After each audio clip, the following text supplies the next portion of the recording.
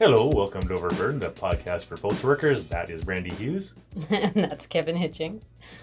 Today we're going to talk on a very broad overview level about the Canada Post Pension Plan.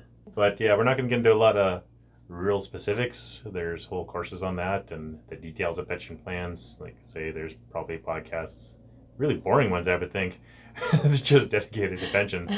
There's a lot you could go into on this. Well, and the numbers change over time, right? So it's not like we can say, hey, if you retire today, you're going to get this much money, because that could change. Yeah, for sure. What we have right now is called a defined benefit pension plan. Mm-hmm. The corporation for some time has been trying to change that to a defined contribution pension plan, which are very different things. It's not just our corporation, though. Like, that's kind of the overarching trend for a lot of companies, because it reduces the risk to them, the financial risk to them, and puts it on to the workers instead. Right. And in 2015, right after the Liberals got elected, one of the things they promised to do was not touch pension plans. And one of the first things they did was actually introduce Bill C-27 that year. Yep. Not one of the first, but in their first year. And it would have allowed them to just arbitrarily or unilaterally change any federal sector pensions from defined benefit to defined contribution. And we'll talk about why that's bad in a second. Bill Morneau was the finance minister. His company administers pensions and would have made a ton of money if that would have happened. So strange. There were some ethical questions raised. Is that a conflict of interest? Yeah, it seems like a pretty obvious one. They withdrew the bill. I don't know if it was because of an investigation or to avoid an investigation, but there were definitely calls for an investigation on that. Well, it's just too fishy, yeah. Yeah, because one of the problems with a defined contribution is it costs about 4 times as much to administer. There's way more audits, way more regulation, way more calculations. So the companies that administer the pensions would make way more money, and by extension, his family would have, just by strange coincidence. And those costs, of course, would be borne by either the employers or the workers, and we all know what they would prefer. Well, that's the advantage to the employer for a defined contribution, is that the worker takes all the risk and all the costs, essentially, and it just lets the corporation off the hook for everything. So a defined contribution, I always have to talk real slow to get these things not mixed up. But a defined contribution plan would mean that you pay in a set amount. No matter what happens, you're paying in a set amount. Mm-hmm. And the management company would invest that money for you, and then you would get paid out based on how those investments do. Right, so there's no guarantee at the end if there's enough money for you to live comfortably or any money at all, really. Right, so you could be doing very well, and then a pandemic hits and the markets tank, and so does your paycheck if you're a retiree. Right. In this case, it would recover a bit, but yeah, there's no guarantees there at all. And this is where it really hurts people, because if you're already retired, what option do you have to make up that shortfall, right? If you're budgeting for this much money every month and then that gets cut in half, say, yeah. How do you eat? How do you pay your bills? Are you living in your car or worse on the street? And, yeah. And the people administrating it, they're supposed to take that kind of thing into account a little bit so they can hold money back for rough times, but who knows how much they're holding, Right. And while they're holding it, they're also investing it for, and they're taking fees to administer all that kind of stuff. So there's no benefit to them to pay you out, but they can manage whatever they want. And if it does ever have not enough money to pay people, or if there's a problem, they just increase the fees and they increase the contribution. Mm-hmm. But the benefit is still dependent on the market. So even though they can raise the contributions to make up for shortfalls, it still doesn't guarantee that you get anything out of it, except their fees would go up, of course. Right. So there's no benefit to the employee, and the employer has no risk, because whenever there's risk, all they do is raise what the people are contributing, and they're off the hook for everything. So the alternative is the defined benefit plan, and this basically allows you to know what your estimated earnings will be when you retire. So as members of the Canada Post pension plan, you get a yearly statement that comes, and it will tell you what they estimate your monthly payments to be, based on the current, I guess, the current pay rate, because it will change over time as we get raises. Those raises also apply to people who are still working but not retired yet, right? Right. So once you start getting a payout from the defined benefit, that benefit stays the same, and you're pretty much guaranteed that the whole way. Yeah, the only exception there would be like last year when we had the retroactive pay raises. So if you would still have qualified for those retroactive pay raises if you had worked after the beginning of 2018, because that's when they were backdated to. So if you retired, say, midway through 2018 or 2019, they would have calculated your back pay for those years that while you were still at work, and then that would increase, likely it would increase your calculation for your ongoing payments, because our payments are based on your best 5 years of income, right? Right. So yeah, basically what it boils down to is defined benefit. The benefits, what you get out, are what stays the same, and contribution, it's what you put in stays the same, and the other one can vary. So if there's a shortfall in a defined benefit, the company or the pension plan would have to, well, the company essentially would have to make up for that shortfall. And in this case, that would be Canada Post, or by extension, the government would have to make up for that if there ever wasn't enough in there. I forget what year it was, but they changed the rules. There used to be you had to fund it to, or have the pension fund funded to always pay out the next couple of years, or currently whatever. And then they changed it so that if the corporation were ever to shut down immediately, then the pension funds would have to have enough to basically fund everybody until they retired, which is a huge change. It makes it pretty much impossible to start a new defined pension fund or defined benefit fund, because you'd have to have a huge amount of money there just to start it, because if no one's paying into it yet, you still technically have to have enough for it to end, right? So it kind of really damages new funds coming up. But if you don't have enough to fund everyone till they retire, that's called a solvency deficit, Right. which we have right now. I believe it's around 7 billion, something like that. So yeah, if the corporation shut down today, closed its doors, they would be $7 billion short in paying out all the employees till they retired. But that's not likely to happen. And of course, the pension's still Yeah. getting paid into. So the solvency deficit really only exists on paper. And of course, in the media, they like to tout that, there's this huge deficit and the pension is unsustainable because of this huge deficit, and the Right. Canadian taxpayer is on the hook for this benefit or this pension. Yeah, and they would be if the corporation ceased to exist tomorrow. But of course, that's not going to happen. Yeah, if you want to find out more about about employers' requirements to fund the pension plans in cases of solvency deficits, you can look up the Pension Benefit Standards Act, and that pretty much specifies when they have to contribute, and I think it's a percentage-based calculation of how much they would have to contribute in what period of time. Yeah, and Canada Post is supposed to be paying into this fund to reduce the solvency deficit, but the government gave them a Did they call it a moratorium, on yeah. payments? I think that was under the Conservatives, wasn't it? It was, yeah. Yeah, So, good old Harper. yep. Well, it was the Trudeau government that tried to do the switch to defined benefit, Right. or defined contribution. That was something the Conservatives first floated, and the Liberals swore they were never going to do. Right. But that's politics. They only have to make a promise to get them through the election, Mm-hmm. and after that, who cares? So, but we did fight that off. That would have been a huge, huge hit. And the worst thing about that is they tried to make it retroactive to the members that were already retired too.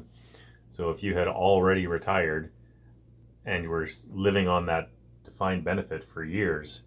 If this would have gone through and they had actually changed our pension plan over, those retirees suddenly would have their income thrown into flux, Right. which would have been extremely hard, I would think. Yeah, and I mean, some people will say, "Oh, what do we need these extra pension plans for?" Considering that there's the CPP and there's the old age security plan and the guaranteed income supplement. But I think realistically, anyone who's living on those alone knows that it's really hard to make ends meet on that. And this is where you hear of elderly people, eating dog food out of cans because they can't afford real food because that's what they're living on, right? And I mean, I know people who are retired who are, they're counting the pennies because all they have is the CPP. Yeah, and all they have to defend against that is stability, and converting this plan would take that away. Mm-hmm. Well, and we are really lucky because not only do we have the pension plan, but there's also that bridge benefit that if you retire before you're eligible for the CPP, it basically Gives you a little extra. yeah, it supplements your income until you're eligible for the CPP. So you can be eligible to start collecting that at 60. Most people do it at 65, but you can choose anywhere between 60 and 70. If you start early, though, your monthly payments will be reduced. And the other benefits, the old age security and the guaranteed income supplement, are dependent on your household income. So if you do have another pension plan, you may be ineligible. Yeah, whereas the Canada Post pension plan, you get no matter what. Right. So the CPP should be at least stable, I believe. It's a defined benefit, I believe. I don't know a lot about the Canadian pension plan. Well, I was doing some reading and I found it interesting that in order to be eligible for it, you just have to be a legal resident or a Canadian citizen who's resided in Canada for at least 10 years since you were 18 years old. And if you are no longer a resident, you have to have resided in Canada for at least 20 years since you were 18. So that's kind of interesting that, there's not really that great a qualification, right? Like, so you could effectively have lived here for 10 years and then collect a CPP Right. for the rest of your life. So your pension is based on your top 5 years' earnings. And a little bit comes off your check every month to pay for that, of course. That's the other thing, we've mentioned this before on the paycheck. They call it deferred wages. So what you pay into the pension is actually paid to you. Mm-hmm. They just hold it for later, that being your pension. So your pension is something that you've already been paid. It's part of your wages. So them taking and doing what they want with it or changing it or whatever is, it's kind of like them coming in and taking your car. You bought it, you paid for it. Same with the pension. You bought it, you paid for it. Canada Post should be keeping their hands off of that. It's none of their business, to be honest, but they're the administrators of it, unfortunately. I think that's going to be one of the strong demands, I hope, in our next round of negotiations, to limit their ability, if not to outright take it away from them. To manage our pension fund. Yeah, they should contribute their share to it and then leave it alone. And let our people manage it. Yeah. Or probably a third party that we hire. Whoever. Yes. But someone who actually has our interest and not corporate interests in mind. So we talked about that solvency deficit, how the corporation was supposed to be paying into it, and they've got a moratorium on their payments. That's, of course, so they don't make the books look bad this year when they have to pay into it. And also, they use it as ammunition to try and shut the pension plan down or convert it, use it as an excuse to do that. Mm-hmm.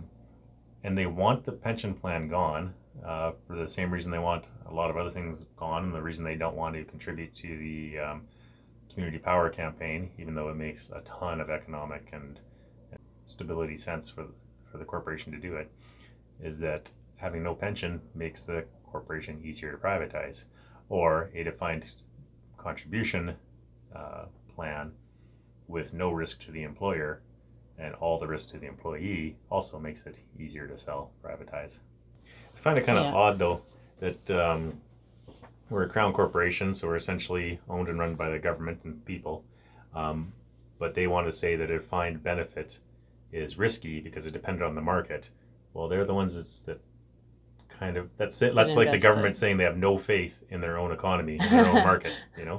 Yeah. Well, I think all companies kind of dislike pension plans of all types, though, because it represents a certain unknown factor. Like, um, you don't know how long your employees are going to live after they retire, so you have no idea how many pension plan payments they're going to take out. So it's kind of like it's a cost that you can't nail down. You can't just like put it down on a piece of paper and know that it's going to be exactly that many dollars every year. Yeah, it doesn't look great on the books, but it's because they have to record it as a liability, but it's an unknown liability. It's not like it's not. That's what the solvency deficit is. It's an unknown liability, but it's not a real one. Like there's no way the corporation's going to shut down tomorrow. And a lot of pensions also have survivor benefits, right? So if the employee dies, their spouse can be eligible for the payments, and this is true of the CPP as well.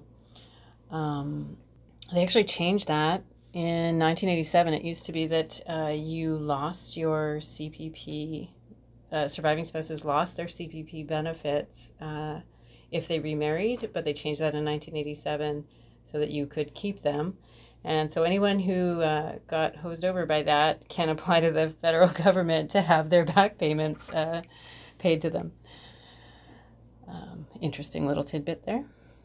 As to why we need the Canada Post pension plan, over 11 million Canadians have no workplace pension plan. They just have the public ones. Many workers don't have enough money for retirement, and experts estimate that you need between 70 and 80% of your current pre-retirement income for each year that you are retired, because you're going to spend less money on savings and housing, and in theory you're going to pay less income tax because your income will be reduced, but you're probably going to spend more money on travel and hobbies because you're going to have more time on your hands. The other thing too is the Canada Pension Plan is probably less stable than ours is, our pension plan.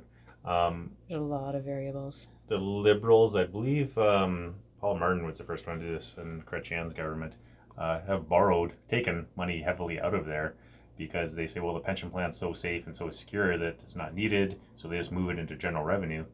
They've done that a couple times. I'm not sure if the Conservatives ever did that, but I know the Liberals have done it at least twice. And then they suddenly cry that recent years that the pension fund is now unsustainable. The Conservatives under Stephen Harper wanted to raise the retirement age from 65 to 75, make everyone work an extra 10 years, just to stop people from withdrawing from the pension plan. They were going to do it 2 years at a time. So extend it, like change it from 65 to 67 and then change it to 67 to 69. And that was, I believe, literally the first thing the Liberals did was cancel that, moving their retirement age to 65. It's kind of a political trap. They do that all the time. One government will start something and hope the other government doesn't have time to stop it, and then they'll blame the next government for it.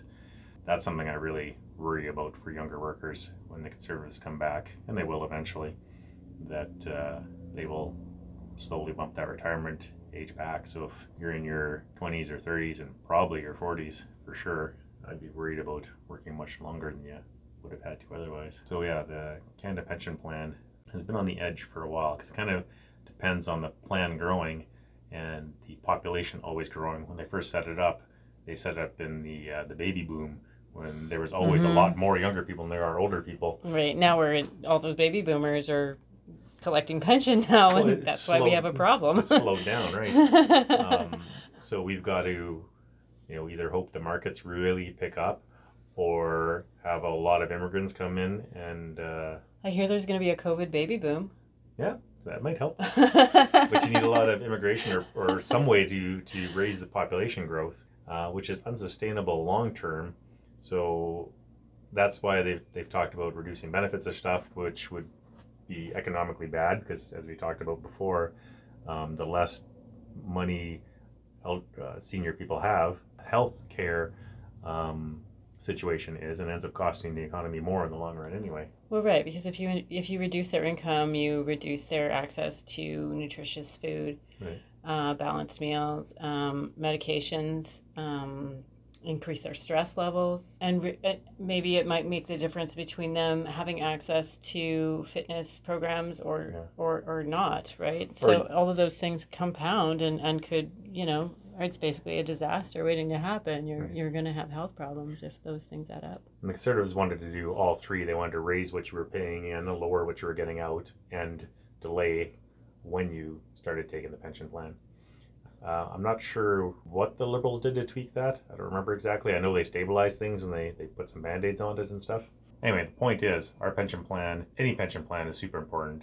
I don't think you can necessarily count on the Canadian pension plan to fund you in retirement. I think it'll still be around. I don't think there's any chance of it shutting down. Well, I'm sure it'll supplement income. It just, I don't think you'll be, living off that solely and living comfortably.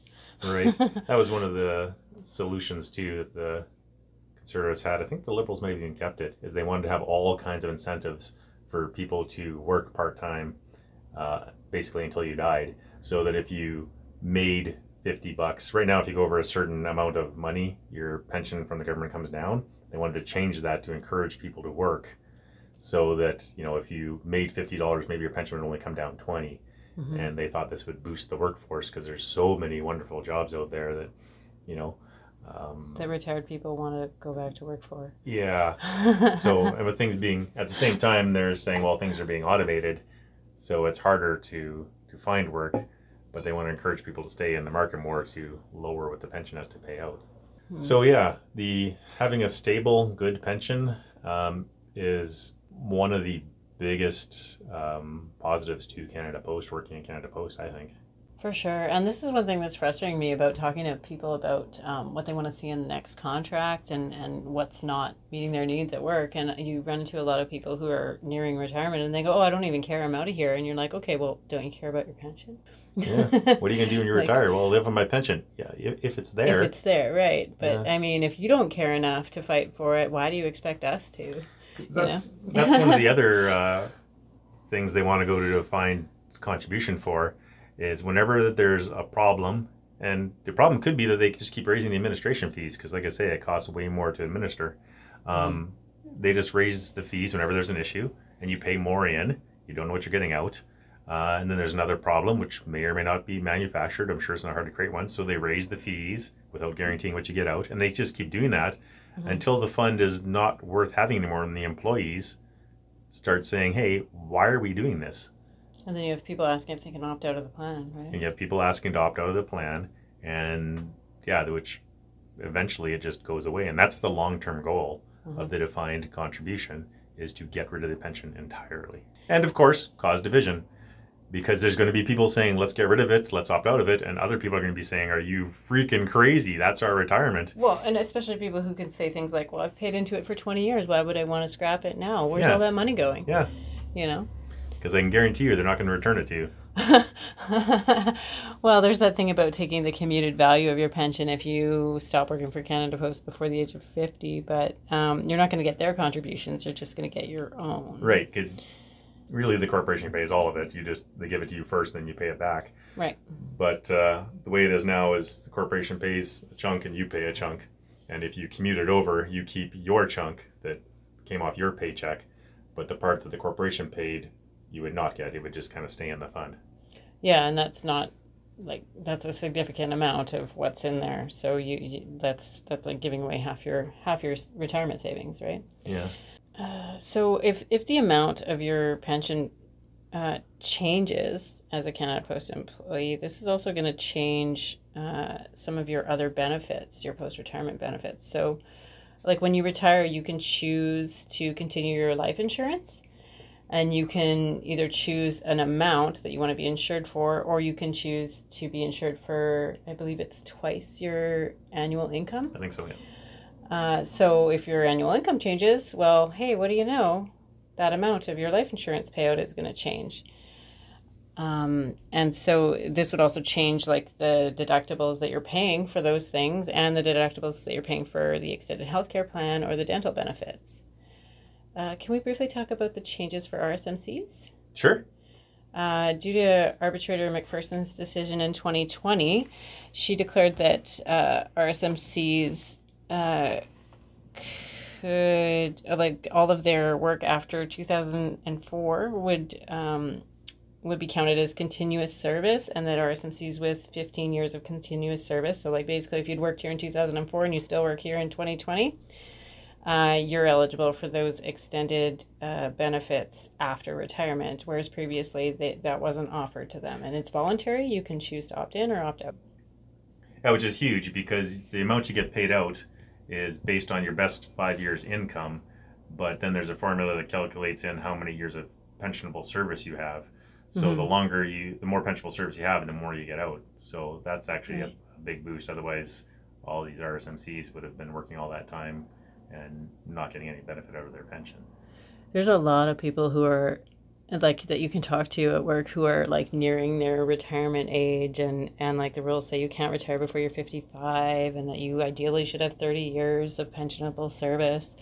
And like it's all like they're doing the math and going, well, what if I retire, at 57 and I only have 28 years, or like there's all of these like, okay, what if I do this? What if I work 2 more years? What if I go as soon as I possibly can? And I mean, we all feel that urge, but I think it's funny. Somebody said to me the other day that I work too much, and I said, "Yeah, I hear this. There's this thing called retirement.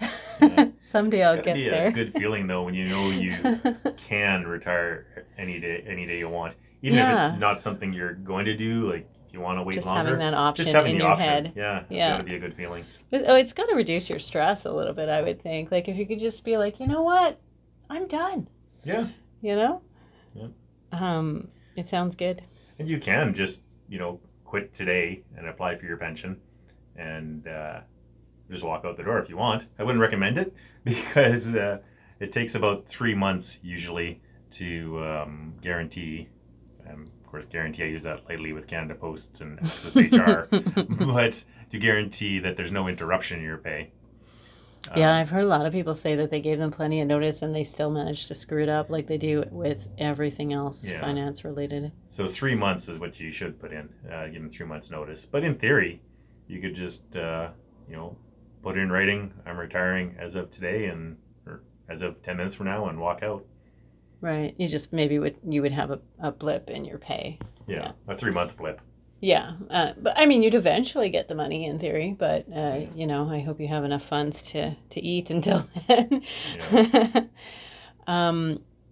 So that change for the RSMCs, I should specify that if you retired due to disability, that 15 years of continuous employment isn't necessary, because obviously you don't have the option of continuing to work until you hit the 15 years.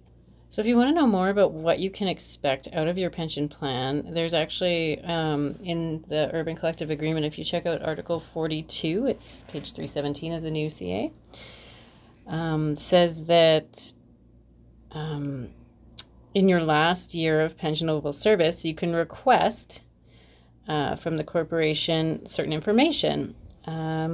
So within 30 days of you making the request, they have to tell you the total period of pensionable service that you have, any period that is not pensionable. Mostly would that be when you're on leave? Yeah, usually or part-time. Yeah, but that doesn't apply to maternity leave or parental. You have the option of buying back that time, right? By making those contributions either while you're on leave or when you return. You can do like lump sums. You can do, I believe it's a $500 minimum payment if you do lump sums, or you can just opt to double up your contributions once you return to work. One thing I do advise people, if they're going on those kind of leaves, when you first go on leave, they ask you if you want to make that time pensionable. And I always say yes, because you can always change that to a no later if you decide you can't afford to make the payments, but you can't change the no to a yes later. If you say at the beginning that you don't want it to be pensionable, they're not going to let you change that the other way. Great, good point. Okay, so they tell you the years of pensionable service, any time that was not pensionable, and your average salary for your best 5 years. and the different options of benefits that you might be entitled to upon retirement, and an explanation of those benefits if necessary. So this is the extended health care, the dental plan, the life insurance that we were talking about earlier. They have to give you information on that and explain it to you. If you have questions, ask. Right. Like your local might be teaching courses on retirement benefits. I know ours certainly is.